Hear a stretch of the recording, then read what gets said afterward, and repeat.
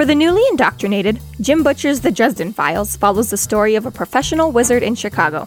We've started our podcast as a way to help break down the series' most important moments, characters, and lore. This is McAnally's Dresden Files Pubcast by Free Flow Rambling. Conjure by it at your own risk.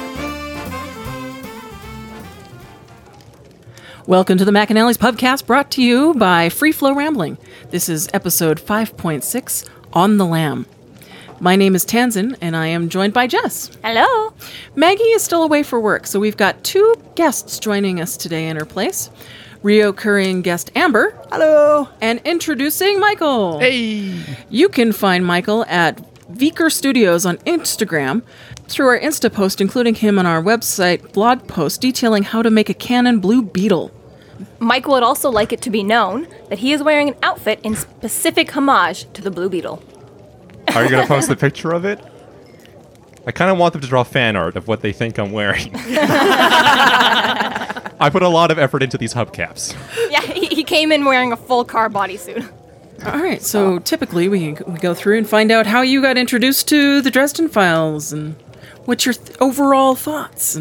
Okay, so I got introduced to it by Jessica, and when I was going to go to Europe for my study abroad, she said, "Oh, I have this book series that I know you're going to enjoy." So she sent me all the ebooks of everything, and I didn't listen to a single one.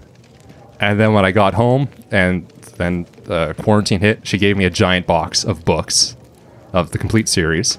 And so I figured, okay, I need to catch up on this, because it's clearly important to her, and I'm probably going to be busy, because we're all going to be back to work after this 2-week quarantine or whatever.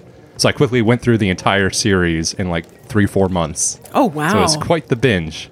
That's a heavy binge. I know that she likes Harry Potter, and I don't know Harry Potter, but I'm conversational in it. So I thought, I'll just be conversational in Dresden Files too, never thinking that I would be on a podcast having to talk about it in depth. Hope you're paying attention. Yeah. Well, welcome. Thank you. This is how they hook you. Oh, yes. They did it to me too.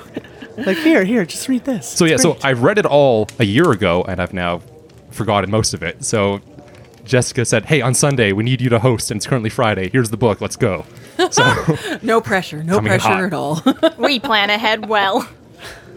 I'm also dyslexic, so sometimes when I read things, it comes out a different way. I don't know why, but when I first read the description of Morgan, I thought he was a giant bird person.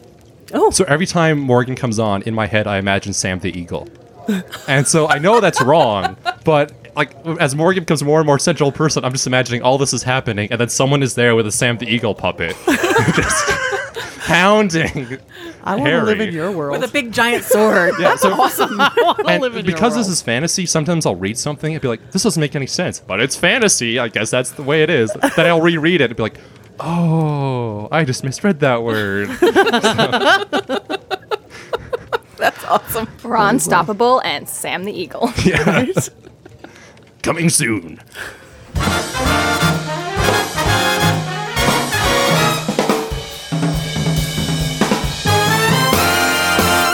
We would now like to send a special shout out and thank you to Dave G for buying us a pint on Patreon. By supporting us at this level, Dave G now has exclusive access to episode outtakes, our special Discord community, and even an official McAnally's Pubcast sticker. A huge thank you to Dave G for his support. If you'd also like to grab us a pitcher, pint, or sampler to get loads of fun perks and exclusive merchandise, check out our Patreon channel today.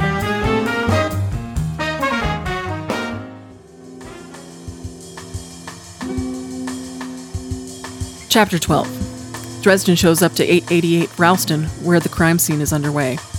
Kim Delaney has been found murdered next to the circle she has asked Dresden about. Murphy suspects Dresden to be involved in the murders and arrests him. So, coming right off of that summary, to the start of the chapter, Harry says as he pulls up to the house that the blue lights feel like coming home to him. Yep. It's very homely and comforting to him because he's just so involved in this police world and working alongside them and being on their team. So I really liked how it was like right off the bat, he's like, "Aw, I love seeing the lights." It's interesting that he likes it, but it's also he subverts it too, because he says it feels like in an unsettling way a homecoming. So this is my team, but it's not the team I really want to be in. Where has my life gone? Yeah. Right. So right off the bat, as well as he's pulling up to the house, he gets the chills and feels like he's being watched again. And so there's a few suspects out there right now. We've already had him being watched beforehand by that woman he found in the warehouse. We know that there's Lobo killers, there's Hexen wolves, there's werewolves, there's the alphas. We've got quite a few contenders for out in the woods at the moment. But I think it's safe to say that we've at least got one werewolf variety on the scene. Right. Could be any number of the... Any number. So I had a Howlers. question around that. Loup-garou, is that the same as, like, I mean, these names are being used interchangeably throughout the book. So, like, you've got the Loup-garou, you've got reference to werewolves, you got reference to, like, are these all separate characters, or are these just different names for the same sort of... They're different types. So they're different types of werewolves, yeah. Okay. So essentially it's Jim Butcher bringing in all different werewolf lore and coming up with a reason for it to all exist in the same world. So the Loup-garou is following both Irish and Greek myths of someone having been a family bloodline being cursed with the werewolf trait. The werewolves are people who have learned how to turn into wolves. The Hexen wolves are people who are using an object that transforms them when they're wearing the object. And the last one is the transmogrification, word. where Like shapeshifters. somebody else turns you into a werewolf. Which is the one that they attributed the Beast of Gévaudan to? Was that a Loup-garou? I believe it was. All right. If I can recall the earlier text, I believe that's who it Okay, was. because that was the one little tidbit in Dresden Files. Like, oh, I actually know what that is. I'm now interested in the story. And it's gone. Oh, Terminator. Okay, and we're gone. Yeah, basically. So Carmichael meets Dresden at the scene, and Dresden asks him if he still thinks he's a fake. Carmichael is still a non-believer, but And yet friendlier than we've ever seen him. yeah. He says that he wishes Dresden wasn't fake, which is an interesting thing to say. Yeah, and I had it in my notes because I can't recall anymore if Carmichael's family is particularly religious. He comes up a little bit later on in later books, but I can't remember if they are or not. And I wondered if something about the Catholicism was all about, well, we don't believe in magic and all of this, you know, which obviously as we meet Murphy's and Michael's faith later on, that kind of is a dichotomy to that. Yeah. But I was wondering where his, you know, if it is just that, like, human, like, oh, I don't want to be tricked, so I'm not going to believe in it. I Or- think more of a theme of these chapters that I read is people like want to believe whatever makes them feel safe. And what we see in these like upcoming chapters is that for people that can flip a lot too on the spot. So you don't necessarily have like, I know that this will make me feel safe. It's like, as I'm confronted with a new situation, my previous mindset didn't accommodate for this at all. And if someone's offering something that makes me feel safe, then I'll take it. So if Carmichael's thinking, well, I don't necessarily believe that what you're doing is true or like upstanding or whatever, but what I believed in before isn't working for me right now. And so it's like, you're the next best thing that I have, so let's give it a shot. I think that's totally fair. And I think it also is proven by, you know, the first two interactions we've had with Carmichael before this. We had him in Stormfront being totally, fuck you, Dresden, you're fake. And then we even had him in Welcome to the Jungle graphic novel, where again, he was just like throwing jabs at him at every chance. Versus to this, where he's being way more open and, yeah, like extending an olive branch, really. Which is interesting because he really has no reason to after hearing all the rumors that he's involved with Marcone. With anything, things have gotten worse, right? Yeah. And especially with IA and Murphy, like for anything, he should have been more against him, more rallied against him. So yeah, so it is nice. As I think Michael just brought up, that clearly his non-believing wasn't working for him, and so it seems like for just the slightest chance, he was willing to just open himself that bit and see, okay, what does Murphy see? Which is a shame, you know, to see how the chapter ends. Almost got him. Right. Yeah, it's just like Carmichael's like, please, Dresden, make me feel safe, please. And then Dresden's just like, I don't feel safe. I don't know what to tell you. Absolutely not. Don't look at me. I ain't saving you. We're in the same boat. Yeah. So then he sees Murphy and gives a detailed description, and he mentions Murph's silver earring. And I don't know if him not discussing the silver part is like intentional omission, or he just doesn't pick up on it. Well, I know 'Cause you said he- you didn't read the books earlier, the chapters Yeah. earlier. So when he's having a conversation with Bob and learning about all these different werewolf versions, he's very insistent, like, and this one can't do silver, and this one can't do silver, and this one can't do silver. And Bob keeps saying, shut up about the silver, shut up about the silver, until we get to the Loup Garou, where he's like, okay, this one can't do silver. Okay, So and see, I didn't even see those connections. Now I'm like looking at Well, the text here, what makes going it- like, Sorry. talking about the description, the little beads of silver in her ears. I didn't even get that connection between the silver and the, you know. You're too focused on Dresden commenting I on think- her cute ears. I think I was gonna a say is little that most too- of the sentence is describing like, oh, she has silver earrings in her earlobes. Man, those are really cute earlobes. Yeah, I love that writing. So she people- says sarcastically. As we all said, as we stood around earlier before we started recording, just how annoying Dresden's female view is in these early books. But do you think that was more Jim Butcher's just like go-to way of diverting our expectations? Do you think don't that he know. was just legitimately like he just didn't have a better way of concealing Dresden's smarts other than just like a pretty woman I don't know. that he can't help but comment on? If I, as a man, if I were in crisis and I saw a woman, my first thought wouldn't be like, damn, those earlobes. That's what's telling you a lot about this person. So just either way you cut Are it. you it's an kink interesting- shaming Harry Dresden? I'm just very grateful you're all wearing headphones right now. So just Can't look at our earlobes. I don't know. I guess, like, you know, as we were saying a little earlier, like, for me, putting sort of a feminist lens to this or looking at it from, like, a woman's perspective, it feels a little bit like lazy male writing, you know? Like, it's easy enough to talk about how her bosoms are heaving, you know? Well, you don't see women writing about men's bosoms heaving or, you know, like, the cute earlobes on some hunky dude. Like, it's sort of a typical way of writing that I feel is lazy. But that said, yeah. I don't know. Is it intentional? I haven't read enough of the series to say one way or another. And I don't mean to be like I hate this writing because it's misogynist garbage. That's not what I'm So- saying. It's just, it's one-dimensional. And I don't know if that is a Harry issue or if that's a Butcher issue? Butcher I issue. feel like it's Butcher writing style coming through Harry's sense of chivalry. And maybe that's and that's okay. Like, if that is a character choice, that okay, he is a bit misogynist, he's a bit of a d-bag, then fine. Like, there's a certain amount of that. Like, I mean, whether it's intentional or not, I'd say the subconscious exhibition of that is worse than the actual conscious, deliberate. Okay, I'm going to paint him as a misogynist. I'd like to believe the latter.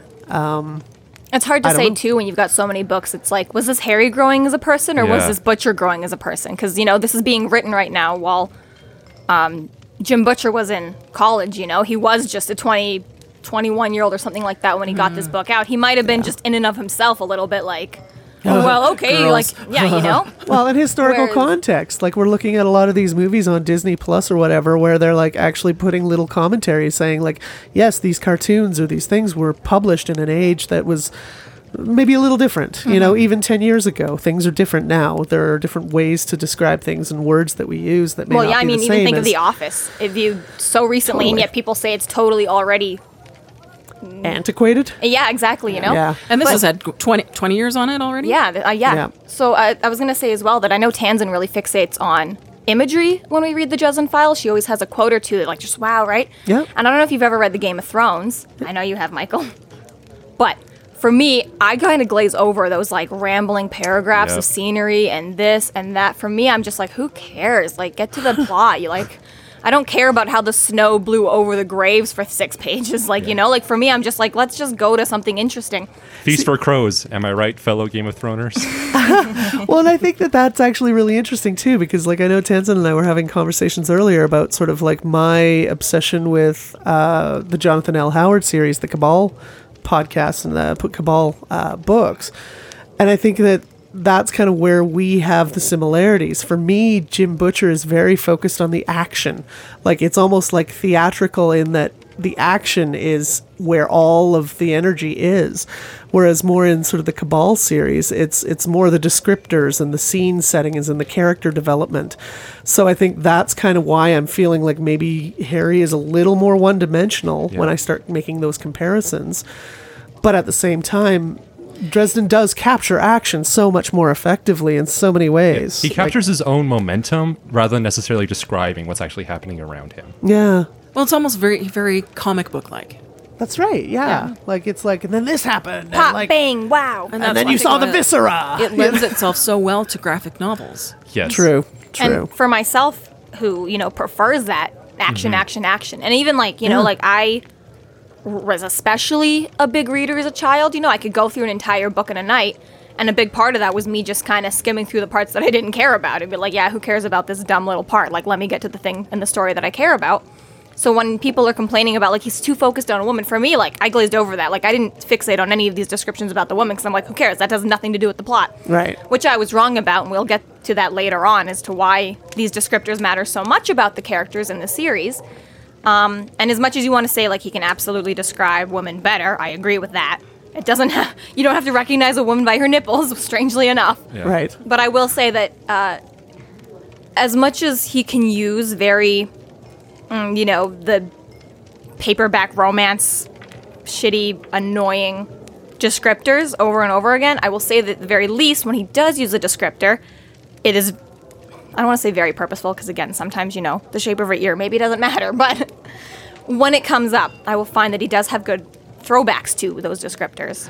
Yeah, and that was something Tanzen said as well, was that, like, as you progress throughout the books, there's sort of little tidbits from the prior books that sort of sprinkle themselves throughout. And, like, that is something that I definitely admire in writing. It's like if you can still weave those threads through your future works, then that's fantastic. And even, like I was saying, like, I didn't even notice that he described a silver earring in her earlobe. So is it that he's describing her earlobe because of a sexualization or a lazy way of writing? Which is one more thing, is the sexualization a red herring? Yeah, or is the whole point of that whole thing about the silver earring, and somehow that means something later on, right? So I'm willing to bite. I'm still here. So Dresden enters the place and meets with Murphy. They go to the bedroom, and there's no furniture around, and unfortunately a dead Kim Delaney next to a set of chalk circles. So a small caveat here. Jim Butcher mentioned it once and only once and never brought it up again, because it was later stated that he felt quite guilty about it and didn't want it to be a well-known fact, but Kim Delaney is based off of one of his exes, named after one of his exes. Oh, nice. Yes. We've got Take that, Kim Delaney. a wee bit of a dismembered, open like a Ziploc baggie. Like, I don't know, like, it must have been a bad breakup. I understand it's a werewolf killing, so you can absolutely get descriptive. You complete the fish. But shredding your ex But is shredding a bit your rough. ex, that's like, Damn, bruh. he didn't describe. Yeah. He also dated a man named Spike once. So I just wanted to throw that small thing in there. But yeah, so one night ago, the night before he was at the warehouse, and that was when he was having dinner. So yeah, so just one night previous, he was having dinner with Kim Delaney talking about making these rituals, which he refused to give much details on. Yeah. So she was a friend, but in a way kind of like an apprentice? She was an apprentice. Yeah, She okay. had very low-level magic. It was somewhat being coaxed out of her. It's hard to say what it would have become, especially now. Rough. I'd love to check back in with her in 10 books, but that won't be happening. We shredded the ex. X has been dealt with. So yeah, so this is of someone of a certain degree of magical talent. It came late in life. We discussed this in episode 1 of Full Moon that we did, that who knows what to exact extent, but Harry basically determined that she wasn't powerful enough, she wasn't integrated enough into the magic community to be given the knowledge. Kim decided, well, I think I am, and ultimately was wrong. Yeah. And Harry's definitely kicking himself because he's realized what is actually happening and sort of regrets his arrogance in that moment. So yeah, Harry goes into a bit of almost like disassociation for a minute there. He has quite the trauma response. Mm-hmm.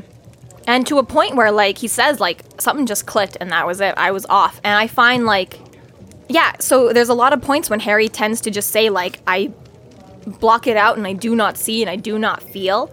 But those always seem to be a lot more with him still present and very much pushing past the pain, purposely not thinking about it, purposely not vomiting and getting sick or anything when he views these horrible scenes. But seeing somebody that he knew who was fairly close to in his life, just so horribly torn up about this, we see for the first time Harry really, not handle this well. And I think it's also fair to say that Harry said more in later books that Stormfront, Full Moon, and Grave Peril were his first 3 big cases. This is the first time that he was really dipping his toes into this line of work and actually seeing it up front and being involved. So we know now that, other than a few small short stories in the 2 books we're through now, he's not this, 80-year-old wizard who'd seen everything, This is really his first time, oh my god, my friend is ripped and torn up and it's all my fault. Rough day at the office. Totally. He says a little bit later, it's not the worst day I've had. It's oops, being a wizard. It's the first time that we've seen so far that he's all at a loss for words, and that he's he wants it to be a prank, and that he wants someone else to start laughing just to let him know it'll be okay. And he even says, he's I want to look Murphy in the eye and have a friend for a minute, and Murphy is totally cut off from him now. And she's almost does a 180. She came to the door, she greeted Dresden, she took him upstairs, and that's it.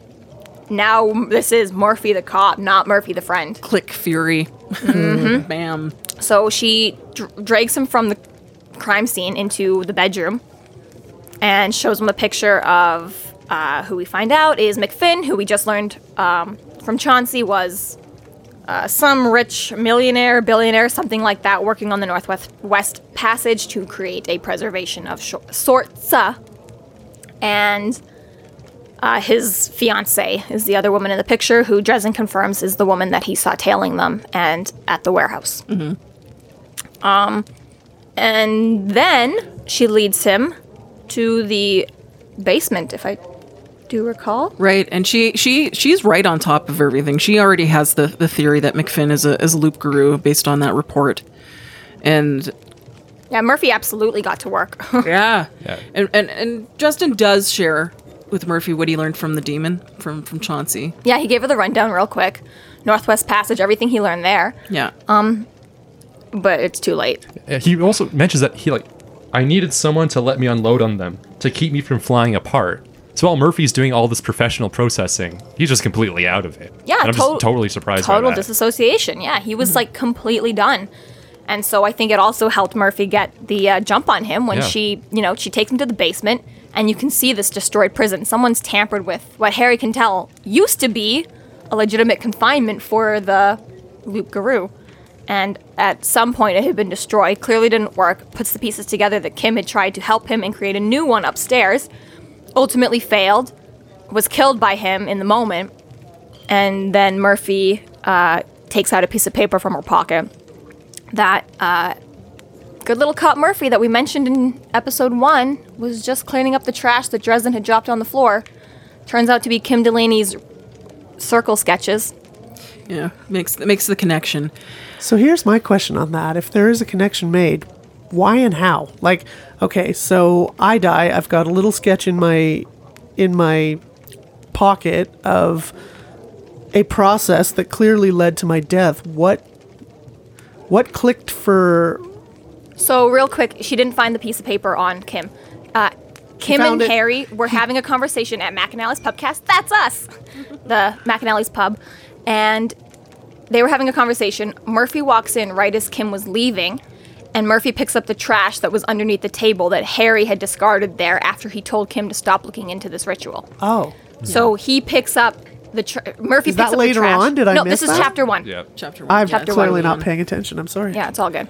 So yeah, so It's a bit of a throwaway piece. If you're not really reading into it, yeah, this you is a can- reread. catch it. You This is could for really reread. easily miss Well, that. honestly, I'm doing the audiobooks while I'm doing my commutes in the morning, so I don't always catch How about you the stop details. paying attention to the traffic signs and listen to the goddamn book? Right? Yeah, no, it's those details. I'm a big picture Well, person. clearly so- Harry was also not paying that much of attention. He was Right? oh, right, this is what she was doing. I did not think about that. Well, yeah.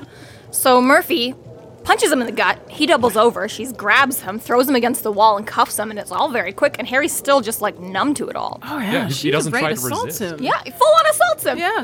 Like not professional cop at all. Let's talk a little bit about police brutality here, shall we? And Murphy, so much about the cops doing the right thing for the people.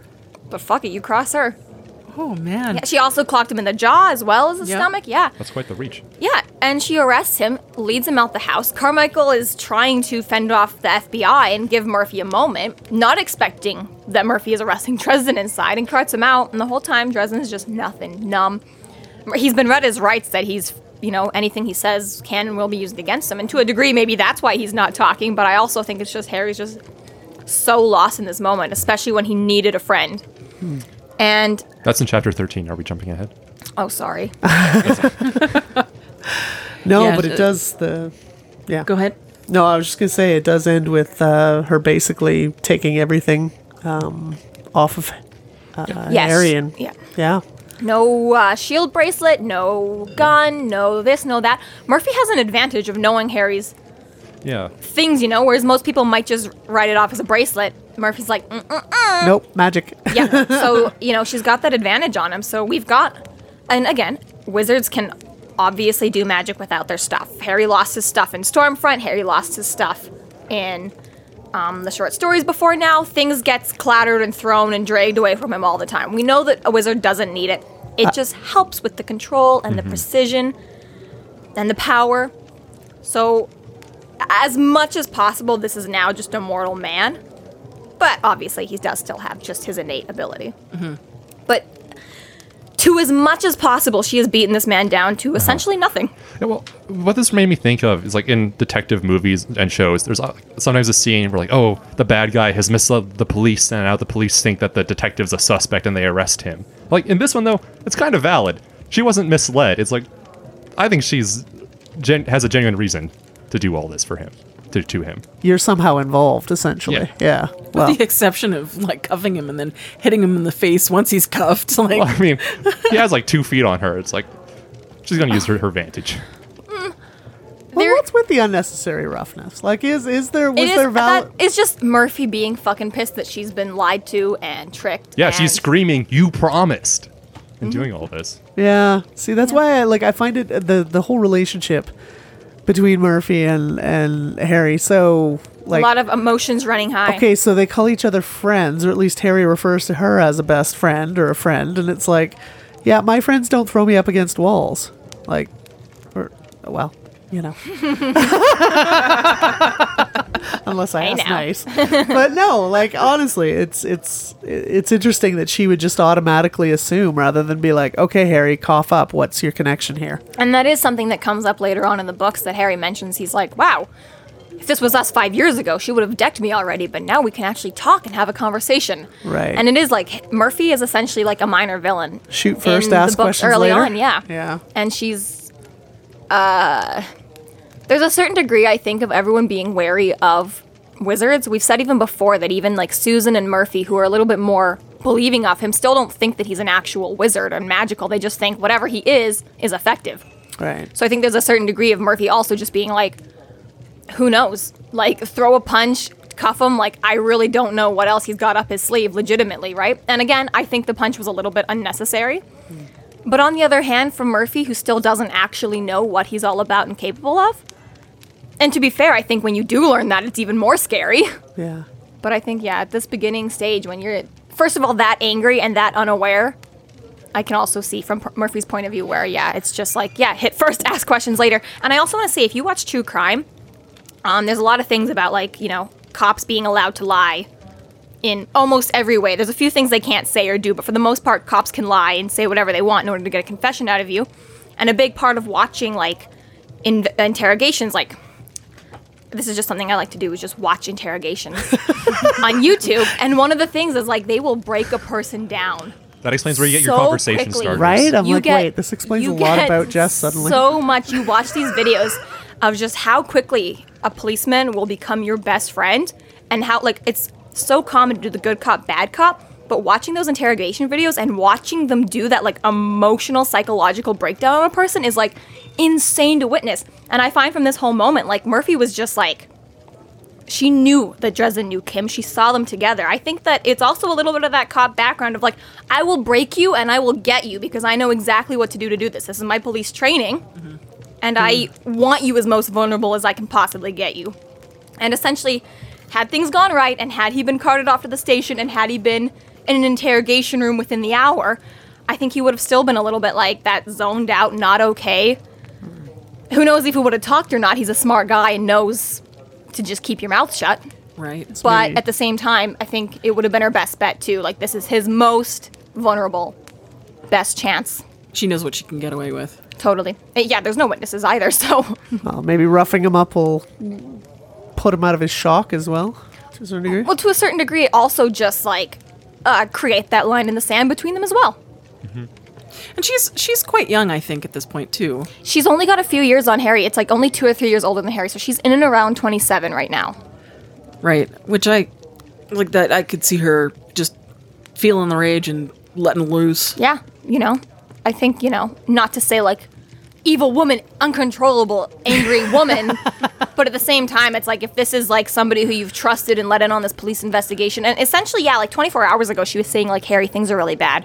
You and me might both end up in jail for this. Right. I'm gonna lose my license. I need one guy on my team. So she's got a lot on the and line, the next day, she's like, you motherfucker, you were, like, the serial killer who kept calling into 911 to give us hot tips. Like, you were right there the whole time, leading me on. So I can definitely see why Murphy would be so angry. It's just that Murphy is allowing her anger to cloud the legitimate police work detective, which, again, also sometimes happens. Sometimes a cop decides who the killer is, and that's that. They Dog with a bone. They stop looking at the real evidence and, you know, follow a hunch. Walks like a duck, talks like a duck, must be a duck. Right. But anyways. Must be a killer. All right. So that brings us to chapter 13. Socially awkward, missing the magic, feeling like there's more to life? Try speed dating. Join us at McAnally's Pub every Sunday for Witches, Wizards, and Wannabes Night.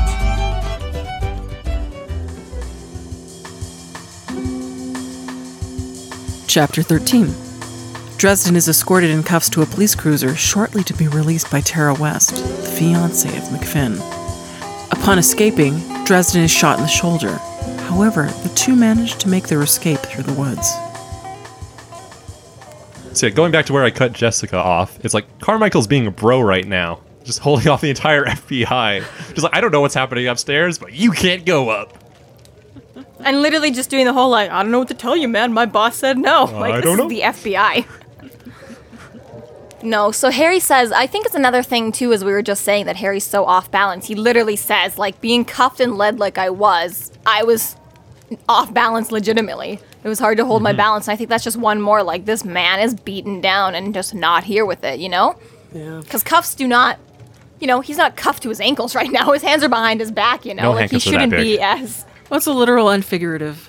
Yeah, well, exactly, right? I think it's just a little bit more dig into the knees of he's not okay right now. No, he really isn't. Yep. Well, So, and it's interesting because a little on here it says I had promised Murphy that I would keep no secrets from her, and I hadn't. Not really. But I had been stupid, mission. right? So I think that, I think that's one of those things that it suddenly starts to explain sort of the reaction of Murphy, where it's like, well, yeah, your moral compass is a little off there, Harry, so maybe roughing you up is... Obviously, from the reader's point of view, you can see where he was honest and where he wasn't. And I think as far as Harry's concerned, he was actually about as honest as he could be. The things that he didn't share with Murphy wasn't so much that he was trying to keep it from her or even lying by omission, but that he just didn't know that it was relevant yet. You know, Yeah. had he been given a little bit more time, maybe he would have been like, oh, but for Harry, I think he legitimately just, he kicks himself in the butt as he's sitting in the cop car that he's just like, oh, now I get it. He had, had he had just a minute more to think on it, he could have told Murphy, but I think at this point he was just like, well, how was I supposed to know that was going to be relevant, you know? Yeah, I have in my notes that when he's in the cop car, Harry's like a little kid who just got sent to the principal's office and is now waiting for his Think mom to about what pick him you've up. done. It's like, oh, I didn't know that would get me in trouble. It's like, oh. now my mom's gonna get me, and Well, and I think there's some guilt there too from just not helping Kim out originally, Yeah. right? Like obviously it's sort of like, oh my god, had I taken a little time as opposed to been so patronizing, this could have And I think, you know, ended differently. even between Harry and Murphy, Murphy's her own person. They are more or less equals in their field. But Kim was his apprentice. He was her mentor. He was supposed to be the one guiding and keeping safe and offering information. So I think there's a little bit more guilt that he didn't do it, you know? Especially that he goes on this tirade about how he's responsible for her. yeah, that he condemns her to death with his arrogance. That's a pretty Yeah, it's a harsh strong line. admission. Deep guilt there. So there's Lots to think about in the principal's office of the Yes. back of a cop car. there is a moment when Murphy hands him off to Carmichael and them and is about to put him in the cop car when Carmichael turns to Murphy and says, "Are you sure about this, Lieutenant?" And I found that to be a very like even Carmichael understands the gravity. Like, IA's breathing down your neck for involving a con man who you have been hardline insisting is not a con man since March. It's now October. Do you want to make this official and agree with IA? Because this is going to be a big deal if you do. If you decide that this is this, we're not coming back from this. And so there's a moment, and Murphy, totally hard-faced, not thinking of the big picture, just is mad, is obviously like, book him, fuck him, screw him. Don't like this guy. And Carmichael, obviously, he's a good cop, listens to his boss, does his job. But I think, you know, there was just a moment when even Carmichael, who essentially, you know, extended this olive branch after having always thought Harry was a scam, had it instantly thrown in his face 10, 15 minutes later, and then is like even still willing to be like, are we doing this? Well, He- there's Sorry, go there's ahead. an emotionality there again that with Murphy that it's like he kind of becomes the voice of reason. Like, whoa, hyper reacting much? Let's reconsider. And he this. is an older cop too. Like Yeah. he's somewhere in his 40s or so, you know. He's got a wife, he's got children, like he's a little bit more stable than, you know, this brand new unmarried, sorry Murph, but there's a certain level when you're just a single, no children, any kind of freedom out there when you can just no relationship, like any of those things where Murphy she only has a duty to her job right now, you know? She doesn't have to worry about anyone else. Act first, think later. Totally, you know? Whereas, you know, Carmichael is a little bit more of that, like, let's think about all the consequences, you know? Like, Yeah, Carmichael says, it's like, oh, Dresden, yes, I'm a sucker for the underdog. So he's not saying, oh, he sees Murphy arresting him. He's not immediately anti-Harry. He's like, well, I still want to believe in you. I understand the reasons I had to stick up for you, and I still kind of stand by it, but this is what we're doing now. again, he's a good boss, or he's a good cop, and he's going to listen to his boss. End of the line. But, yeah, I think it was just a moment there where it's like, oh, now we're on Carmichael's team and not Murphy's. That was quick. It's like, how did we do that? So, yeah, sad wizard hours in the back of the cop car. Harry sits there feeling sorry for himself, thinking of all the ways he's failed. And to a certain degree, it's totally on him. And to another certain degree, do you think Kim Delaney was just a little bit arrogant? On the one hand, we know that she was an activist. She was in the environmental sort of field. Harry tells us that when we meet Kim in the first chapter. And we know that McFinn was doing this whole environmentalist thing, so it's safe to say that they knew each other through this, at least, and for who knows how long. And it is later mentioned that they knew each other for about a year or so. Kim always had a bleeding heart. Yeah, right? And so it's like... And now literally. Dark. Sorry. Don't break up with Jim Butcher or he'll set a werewolf on you. So yeah, so it's just something like, as much as I will agree that Harry was a bit at fault here, at the same time, like, Kim wasn't this big magical practitioner. Maybe she didn't know what the roof was, so it's hard for her to gauge her own abilities. And maybe, you know, when you have a friend, you have no choice but to go to battle for them and try and help. But at the same time, like, Kim a little bit, like, she's still an adult. She's only like a year or two younger than Harry. Like, she could have decided for herself that this is too big for me. Could have said, hey, Harry, how about you meet me at the house and draw me some circles, you know? Like, but she Yeah. was very insistent that she did this by herself. And so, you know, and not to victim blame, but also, like, girl, what are you doing? Like, But also, it's like, if someone says, hey, I'm a loop guru, I need your help, that'd be kind of hard to walk away from.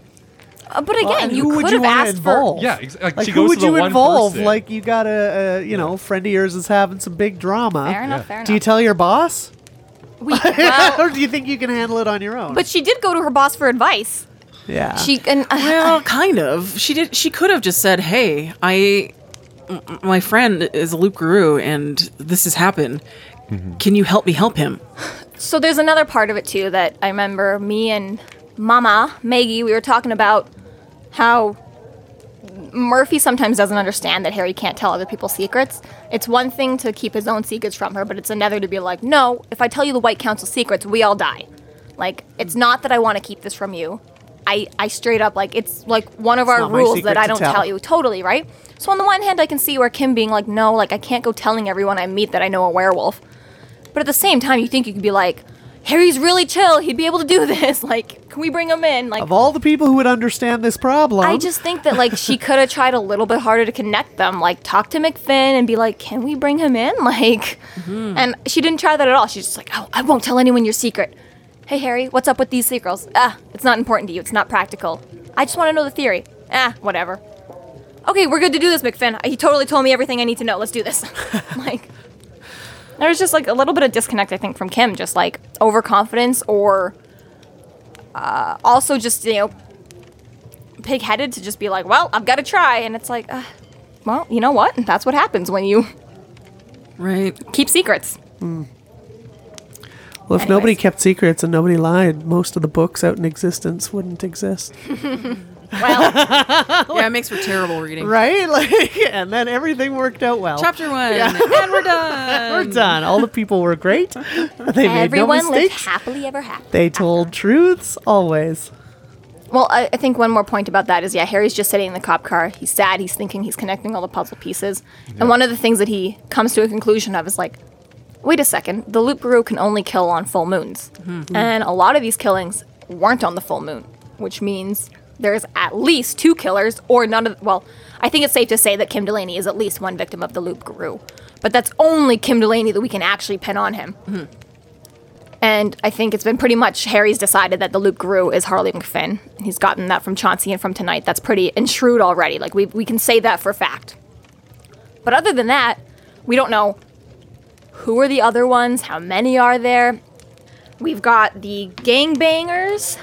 We've got the little old lady. We've got 3 bums, an old man, the businessman and his driver.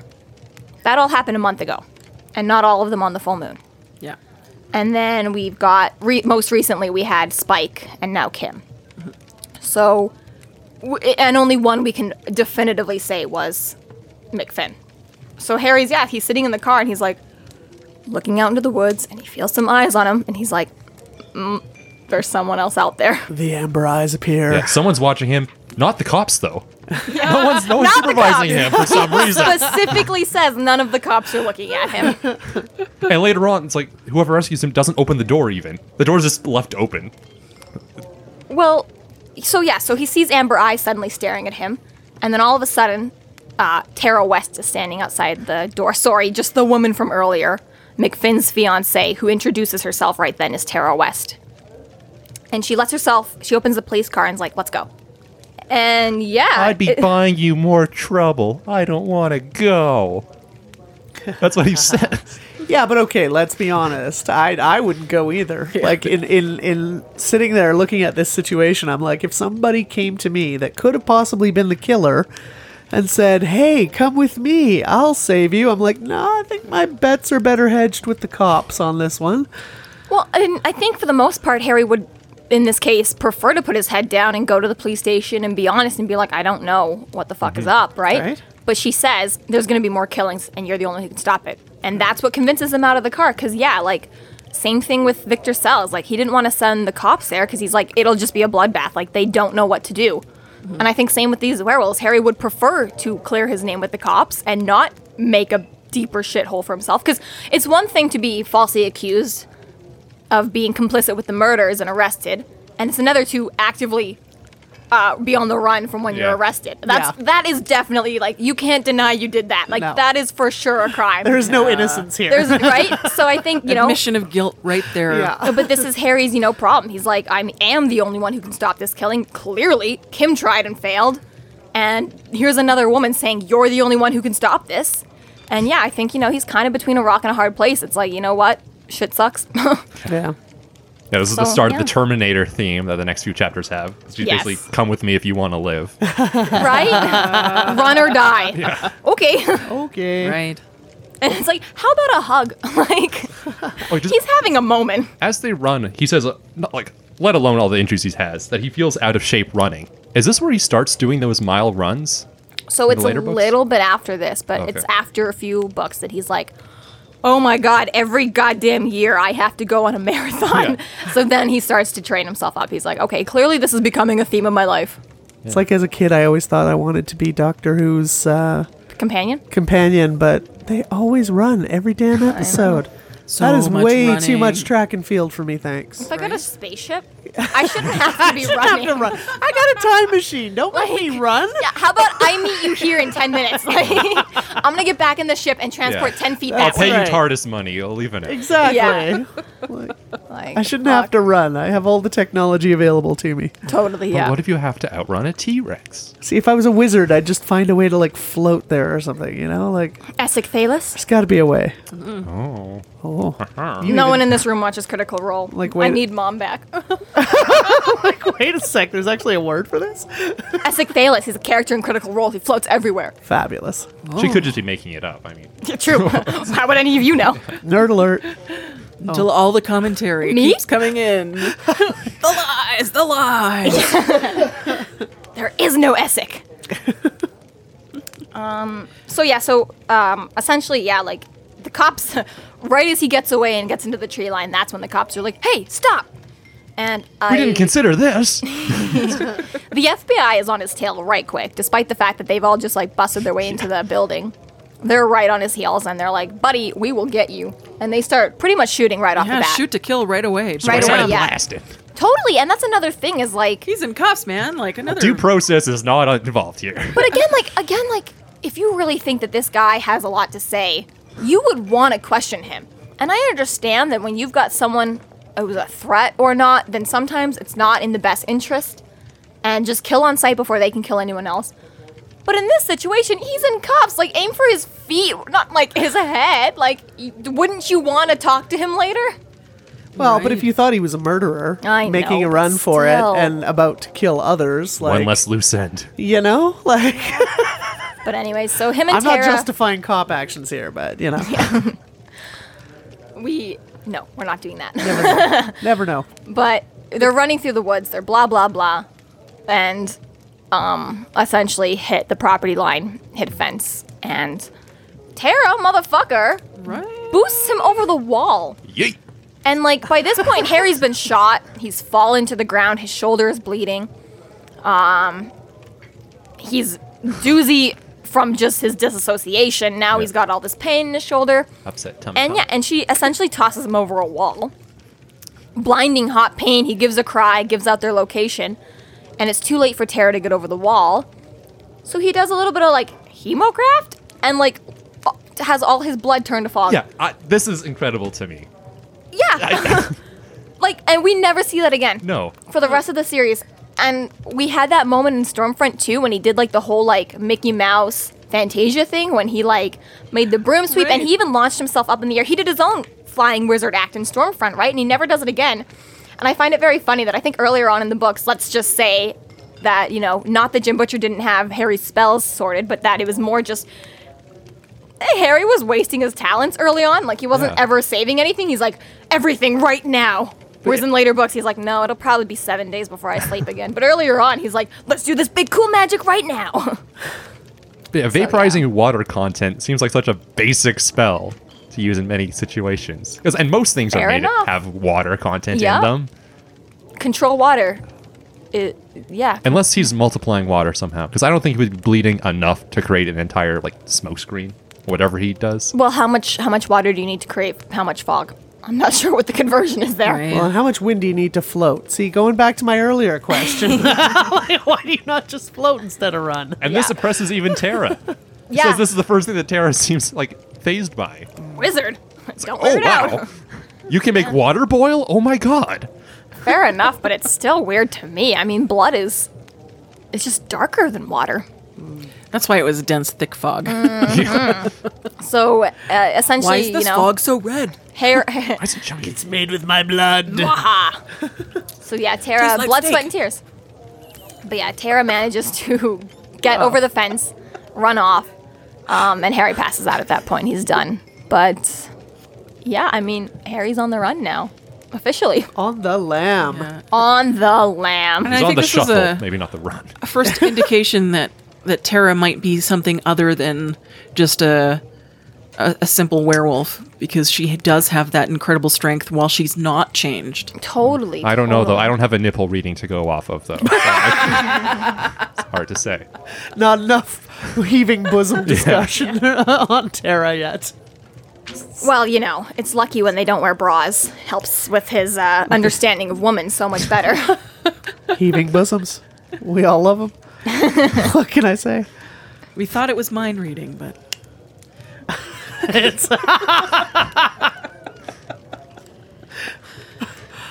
So yes, this is gonna make it on the B reels, right? This is This is all this going is our in. prime the content. Patreon bonus content right here when we talk about nipple sizes.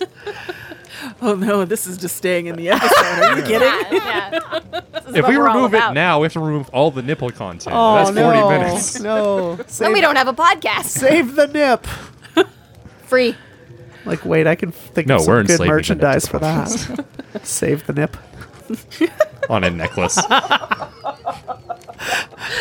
New line on Patreon. Do you want to buy us a pint or a nip? Bonus tassels. It'll quench Subscribe to you. our Patreon or our OnlyFans. Bacchanali's.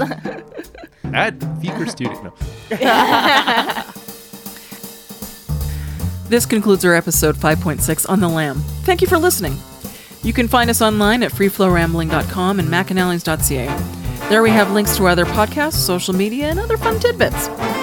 Please subscribe if you like what you're hearing, and please consider supporting us through Patreon to keep the magic alive and to see more content. We are Free Flow Rambling.